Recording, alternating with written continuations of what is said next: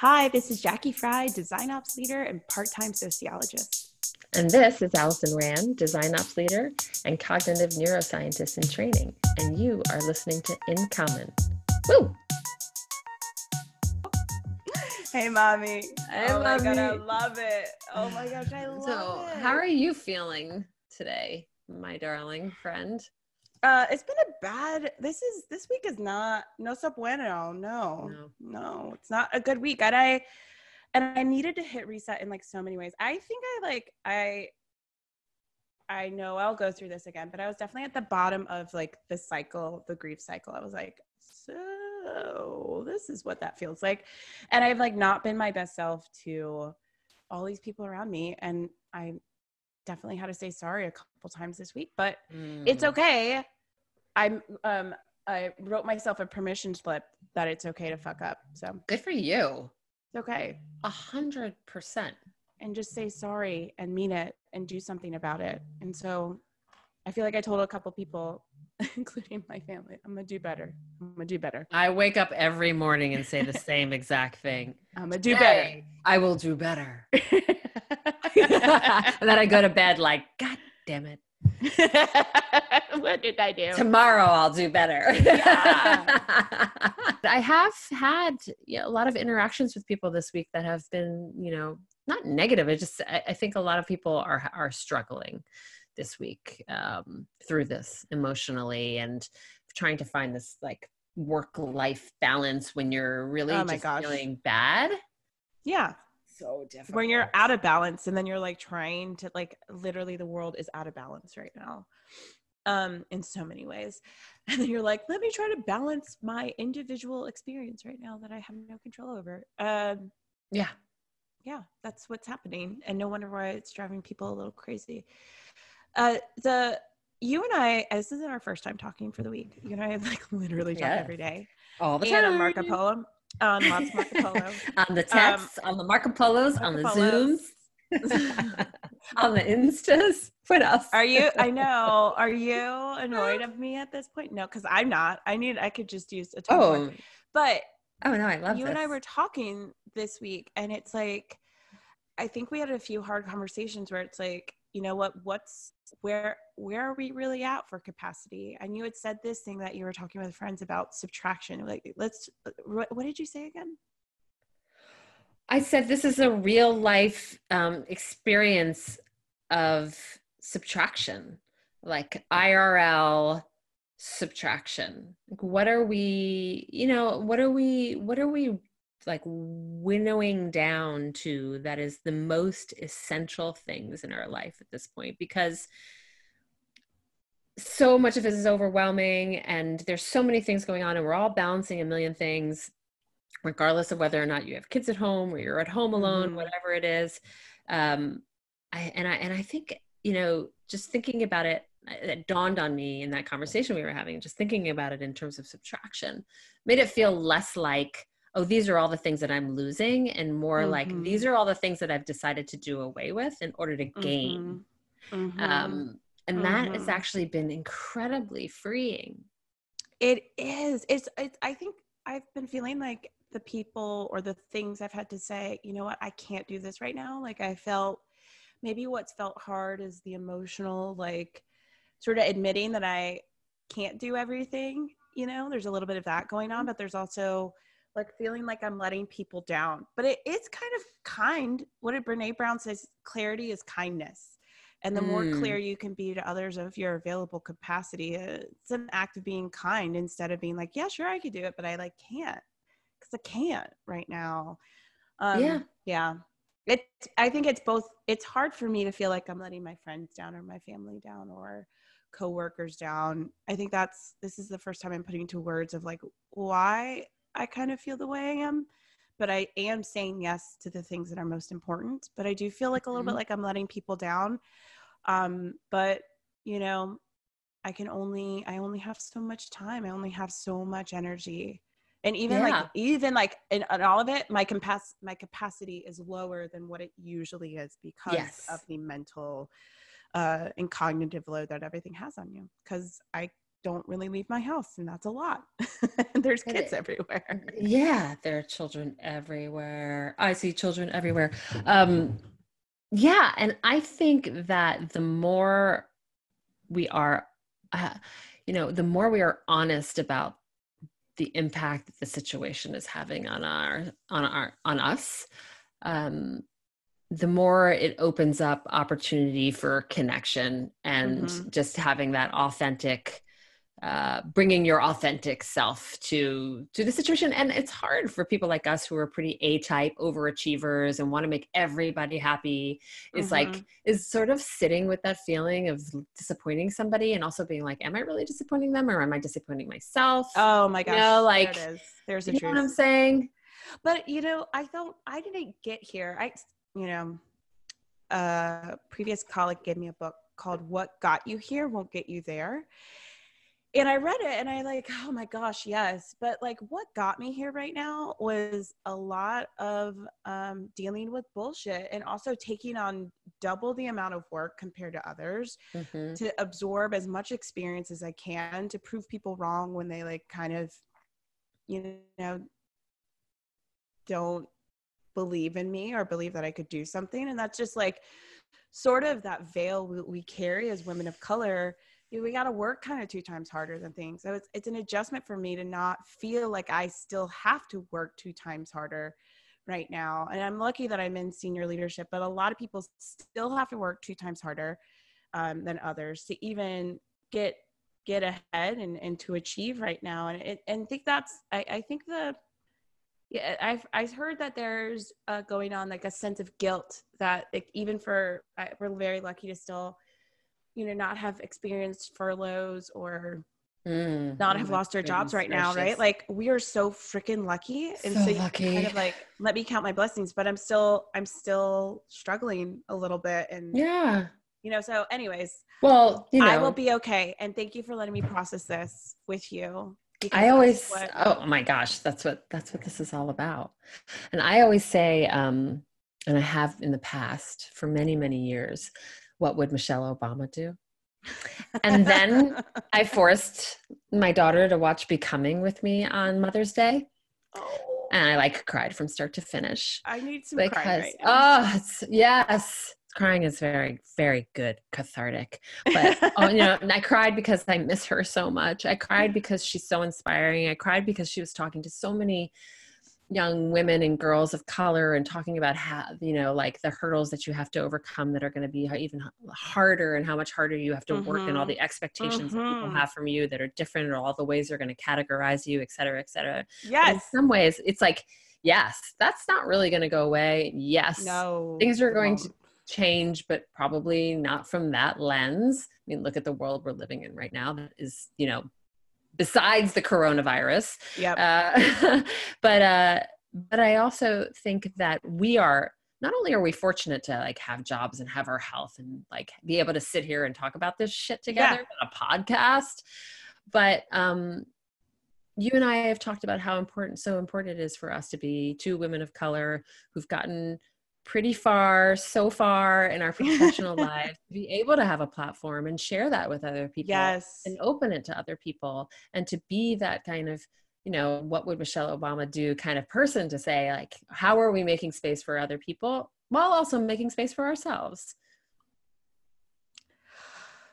You made me cry, Allison. I love you, girl. I love you. Thank you. To all my mommies out there who are working so hard, double hard, to essential workers who are grinding, to people who are just doing whatever they can to survive and thrive right now. I'm with you. My heart's with you. Me and Allison. 100%. We see you when no one else sees you. We see you right now. Anyways, let's talk. We got a guest this week. We do. We're going to learn a lot from this guest. He's a good guy. Good guy. I'm super excited. You ready to do this? Yeah, let's do it. Oh my gosh, you really made me cry. Oh, I'm sorry. We're so excited to have Matt Abrahams, educator, author, and coach. He's a lecturer at Stanford University's Graduate School of Business, where he teaches strategic communication. Thank you so much for joining us, Matt Abrahams. Thank you. I'm really excited to be here. So design is having a moment. It's definitely growing as like the quote unquote seat at the table. And a lot of design leaders are now having to really improve, not just like a lot of design leaders are great, have likely rose to the ranks because of their great storytelling ability, but now they're having to translate design at a more strategic organizational level that really didn't happen before. So it's almost like how like this communication and translation that's happening between like us being experts in design and having to go tell engineering this is how design works, and being receptive to like hearing how engineering works or how product works or how marketing works if you're in tech, right? So you talk about it as the curse of knowledge and communication, where people just are incredibly focused on their expertise. What kind of tips could we give to our people who are doing the Lord's work about being better communicators as they're trying to and translators as they're trying to go spread the good word of design? So the antidote from my perspective to the curse of knowledge, knowing too much about what you're speaking on, is to take it away from you, take that spotlight away from you and put it on the folks that you're talking to. So if I am an expert in some area and I start talking to people from my perspective of expertise, I might go over their heads, I might get in the weeds. I have to target my messaging to the needs of the audience. So again, it's about thinking about who that audience is and then packaging the information in a way that is digestible. My mother has this saying, and I know she didn't create it, but it is absolutely expert here, I think. And it's this notion of tell the time, don't build the clock. Many of us are clock builders. And when we go to explain something, because we have such great expertise in the area, we start building the clock, expanding all the steps, the decisions we made. People just need to know the time. If they want to know how the clock was built, they'll follow up with questions. So it's really about putting that spotlight on the audience and remembering that it's at the highest level that you need to start the communication. In the military, they have this saying, bottom line up front. Bluff. Get to the bottom line up front, and then if you need to explain the information. And I really think that's the only antidote to the curse of knowledge. When you're thinking about actually communicating this, and I've seen this happen so many times when I was working in consulting, or even now, it's like when a designer is trying to present something to someone, they're just trying to make their case. It's almost like a lawyer, but not, like a lawyer. Right. And they're just like building this case to kind of get buy-in. Like, how have you been able to help people kind of change how they approach these situations? Well, again, it comes down to this notion of it's not about you, it's about your audience. What is it they need? So taking an audience-centric approach really, for some people, is transformational. It can help reduce anxiety because, again, it's not about you, it's about the content that you're sharing. It helps you frame information in a way that's easily digestible. And really, it leads you to goal-based communication. And a lot of us don't think about the goal in a comprehensive way when we communicate. We might say, I want buy-in, but it's more than that. You need to think about goals in terms of three fundamental aspects. There is a component about information, a component about emotion, and a component about action. So it's information, emotion, and action. What do I want the audience to know? What do I want them to feel? What do I want them to do? Most of us go in with the action, I want buy-in, but we don't think about what do they need to know in order to give me buy-in. And we certainly don't think about how do we need them to feel? Do we want them motivated? Do we want them confident? Do we want them inspired? Maybe even concerned. What is that feeling? So a good way to help people focus on their communication is to get them to be audience-centric and then to really reflect on what their goal is. And then once you have a goal, you can strive for it. And by the way, the goal serves as a great way to assess success.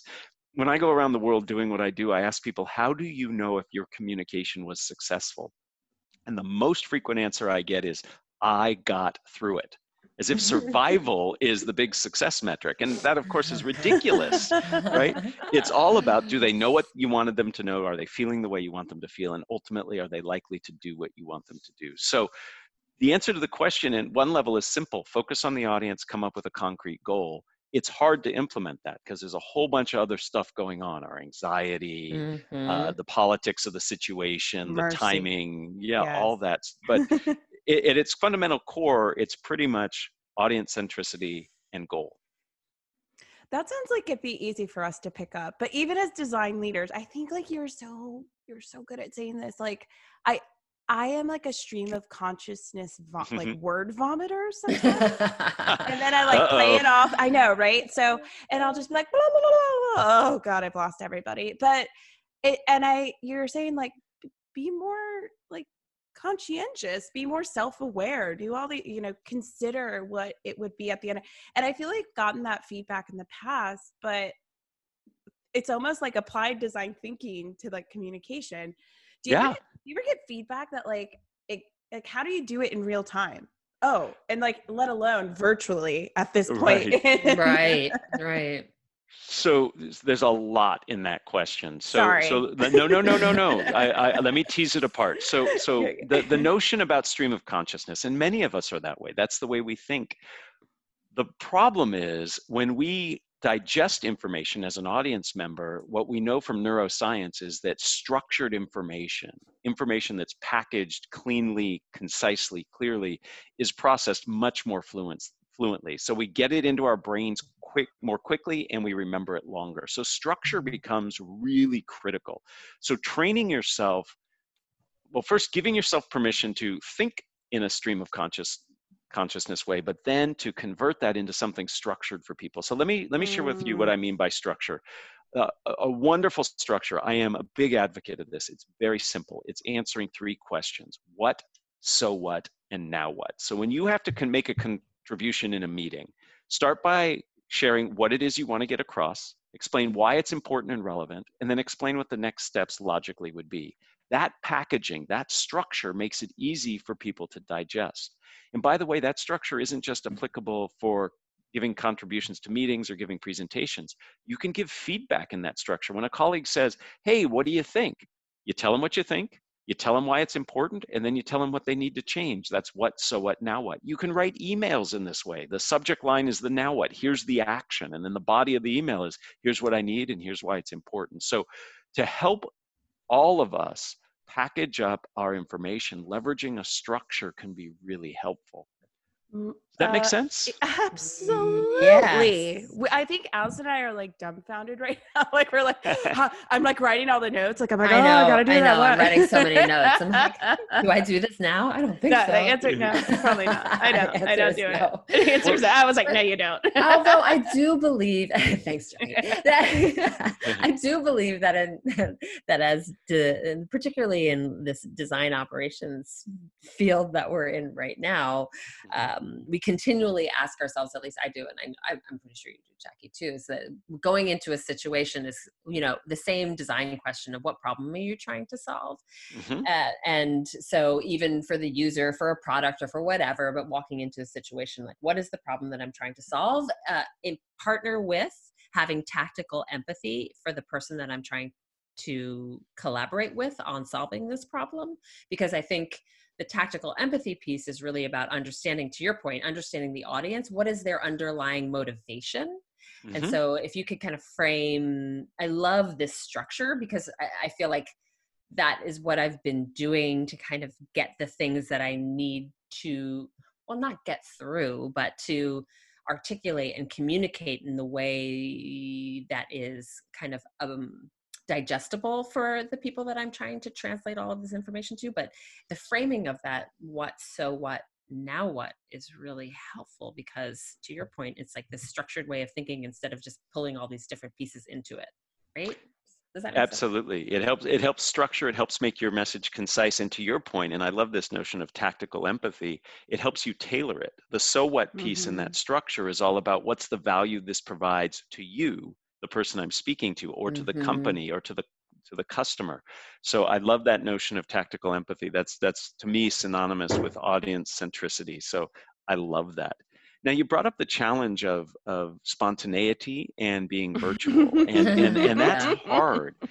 The thing with spontaneity, and I do a lot of work on this. So at the business school, I was asked by the deans to help with a perennial problem.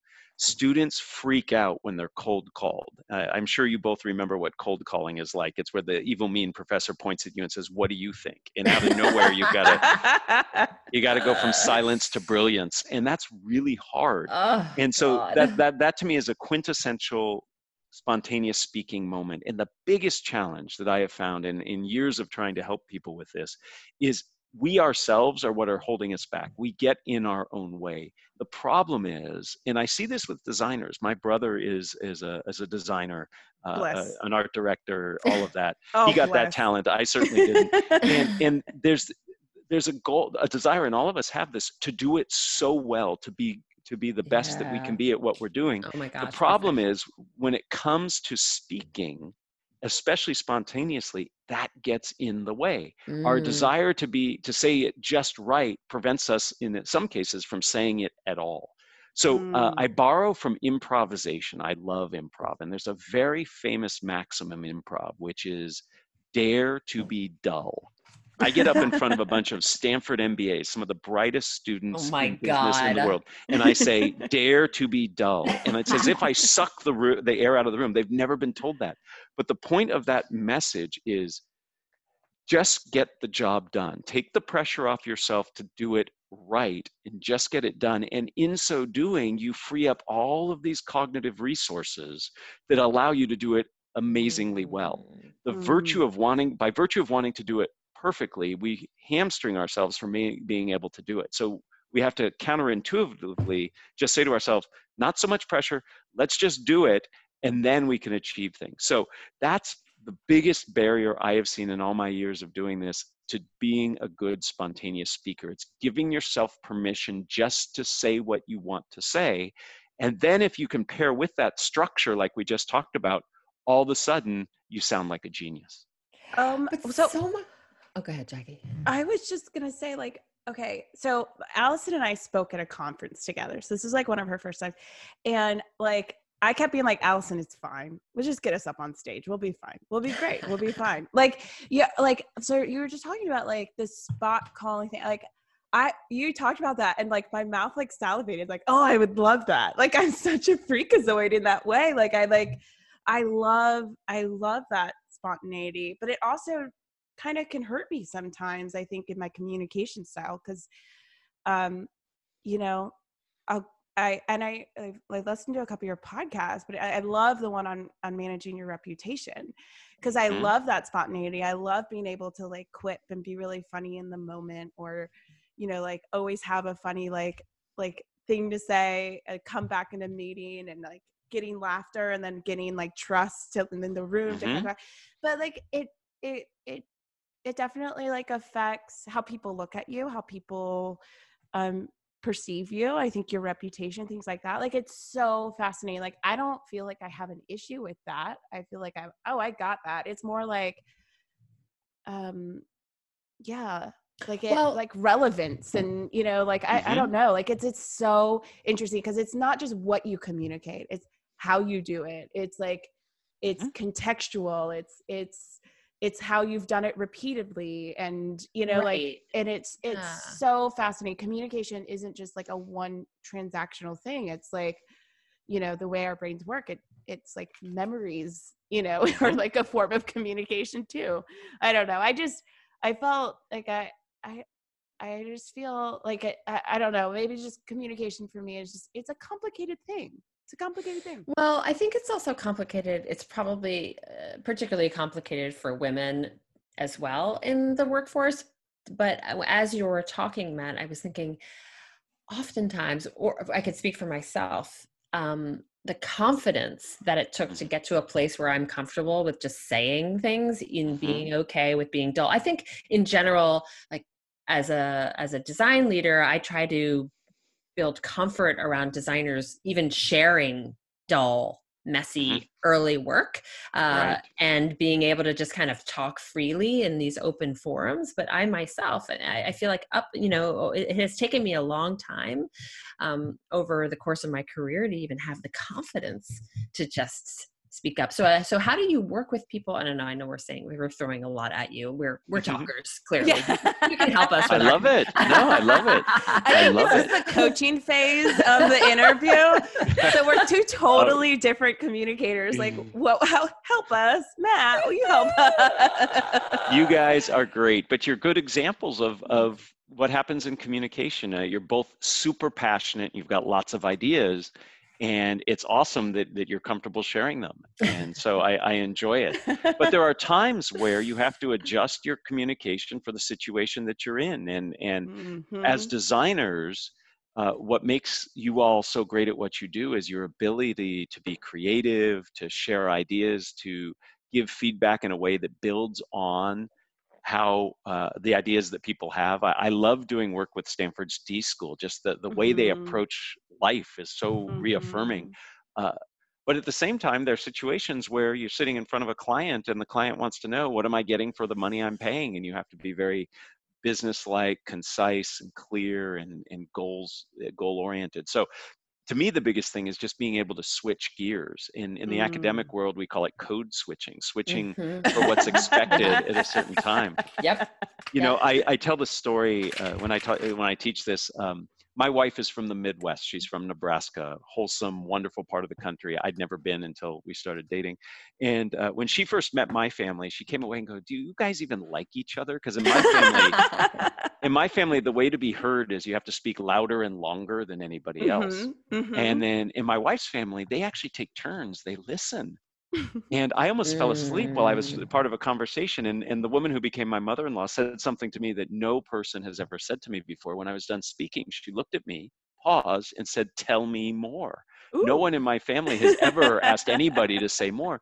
And the reason I use that example is, even in families, there are different ways and modes of communication, and you have to be able to code switch. If I spoke the way I speak with my family in my wife's family, I would be seen as rude and bombastic, just because that it's a different requirement. And so part of what we all need to do is be able to switch depending on the environment.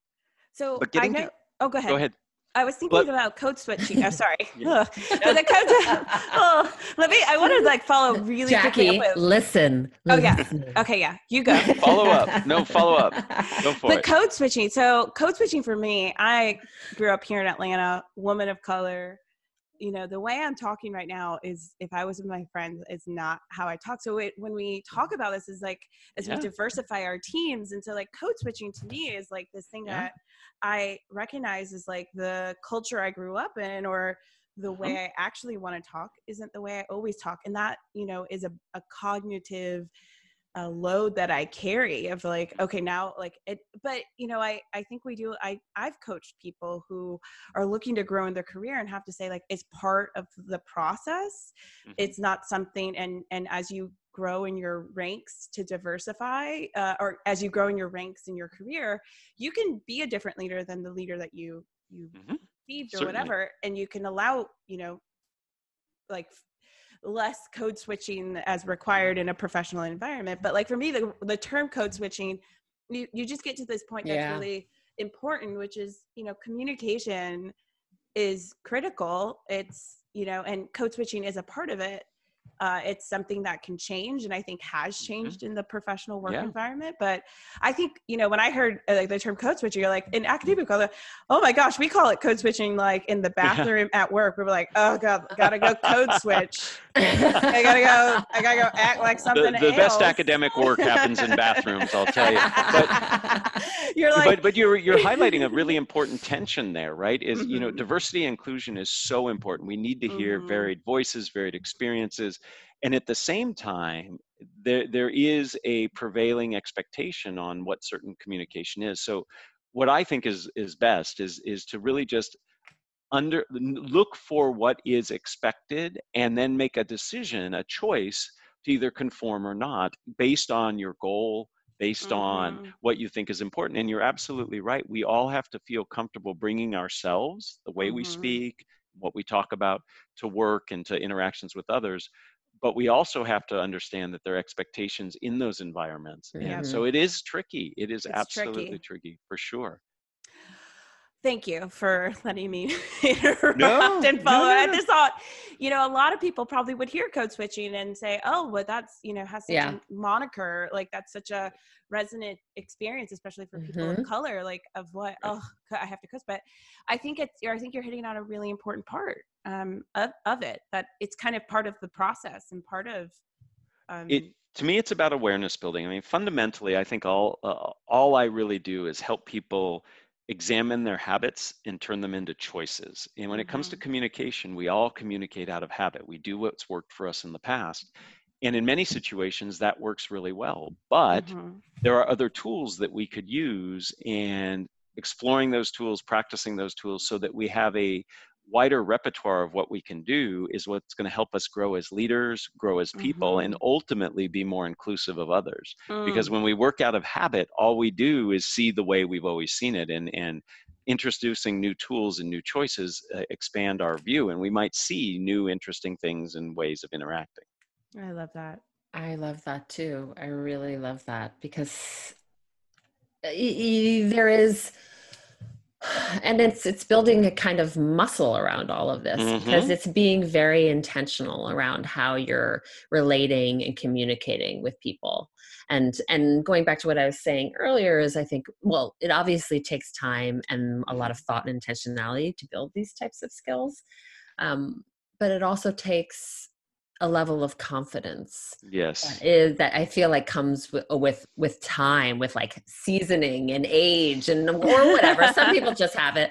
But I think Well, so I would disagree. And politely, I'll disagree. I think everybody needs to work on it, and there are situations that will make everyone nervous. The thing is, we see people who look so confident. We say, "Oh my goodness, they're fantastic." Many of these people have worked really hard, and they likely are nervous, even though they don't appear to. There are mm, things you can do to manage anxiety, and I spend a lot of time helping people with this. I wrote a book on it. I coach people on it. I mean, it's really foundational. 85% of people report feeling nervous in high stakes communication situations. And I think the other 15% are lying. I think they get nervous too. I still get nervous as somebody who's focused on this for almost 3 decades. I still get nervous in certain situations. So it really becomes about managing it. Well, Mm, first, it's recognizing it, and you're not alone. Most people feel this way. Second, it's about managing it. When you manage it, you have to manage both symptoms and sources. What happens for you? I blush and sweat when I get nervous, and there are things I can do to reduce that. Some people get shaky. So it's about finding the symptoms, understanding the symptoms, and finding ways of managing them. And then secondarily, it's looking at what actually causes that anxiety for you, mm. and then finding techniques to help you manage what's causing that anxiety.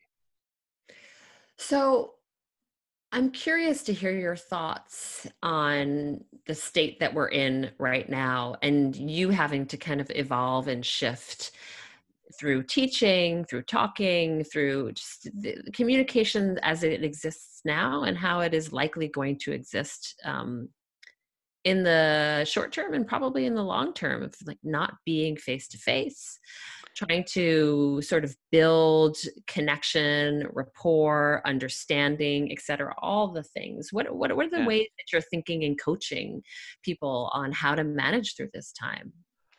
Thank you for that question. It's a very important one. And I actually think designers, folks who do what you do, can help lead this evolution, revolution, whatever you want to call it. So to me, there are 3 fundamental areas to focus on when virtual, when remote in communication. First is what I call hygiene, just virtual hygiene. Make sure you've got good lighting. There aren't a lot of distracting things behind you. You look at the camera. You don't look at your notes or your keyboard or the screen.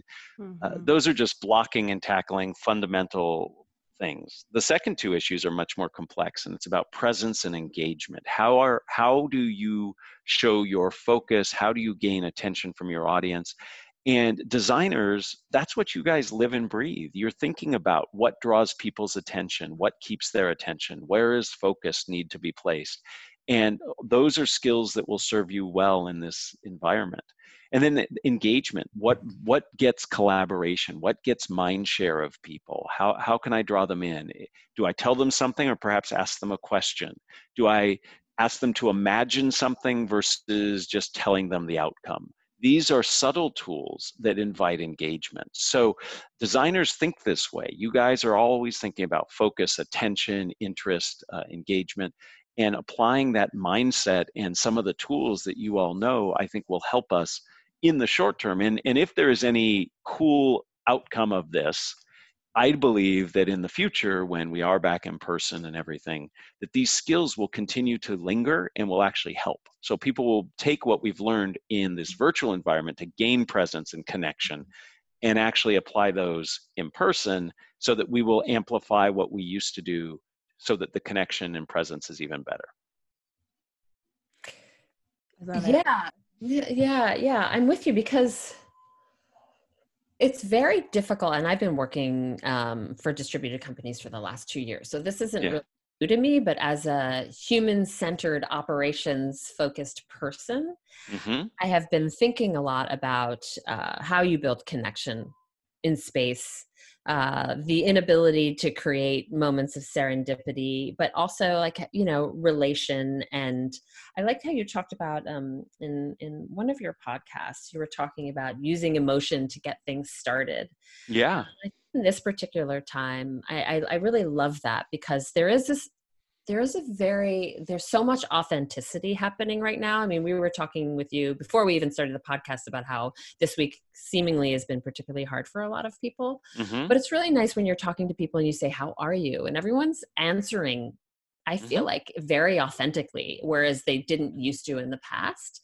So, so I feel like there is, to your point, a real way to actually weave in emotion to connect with people now that didn't exist in the past, and hopefully we can continue to bring that through into the future. But how do you manage to continue to build that connection? What are your thoughts about that?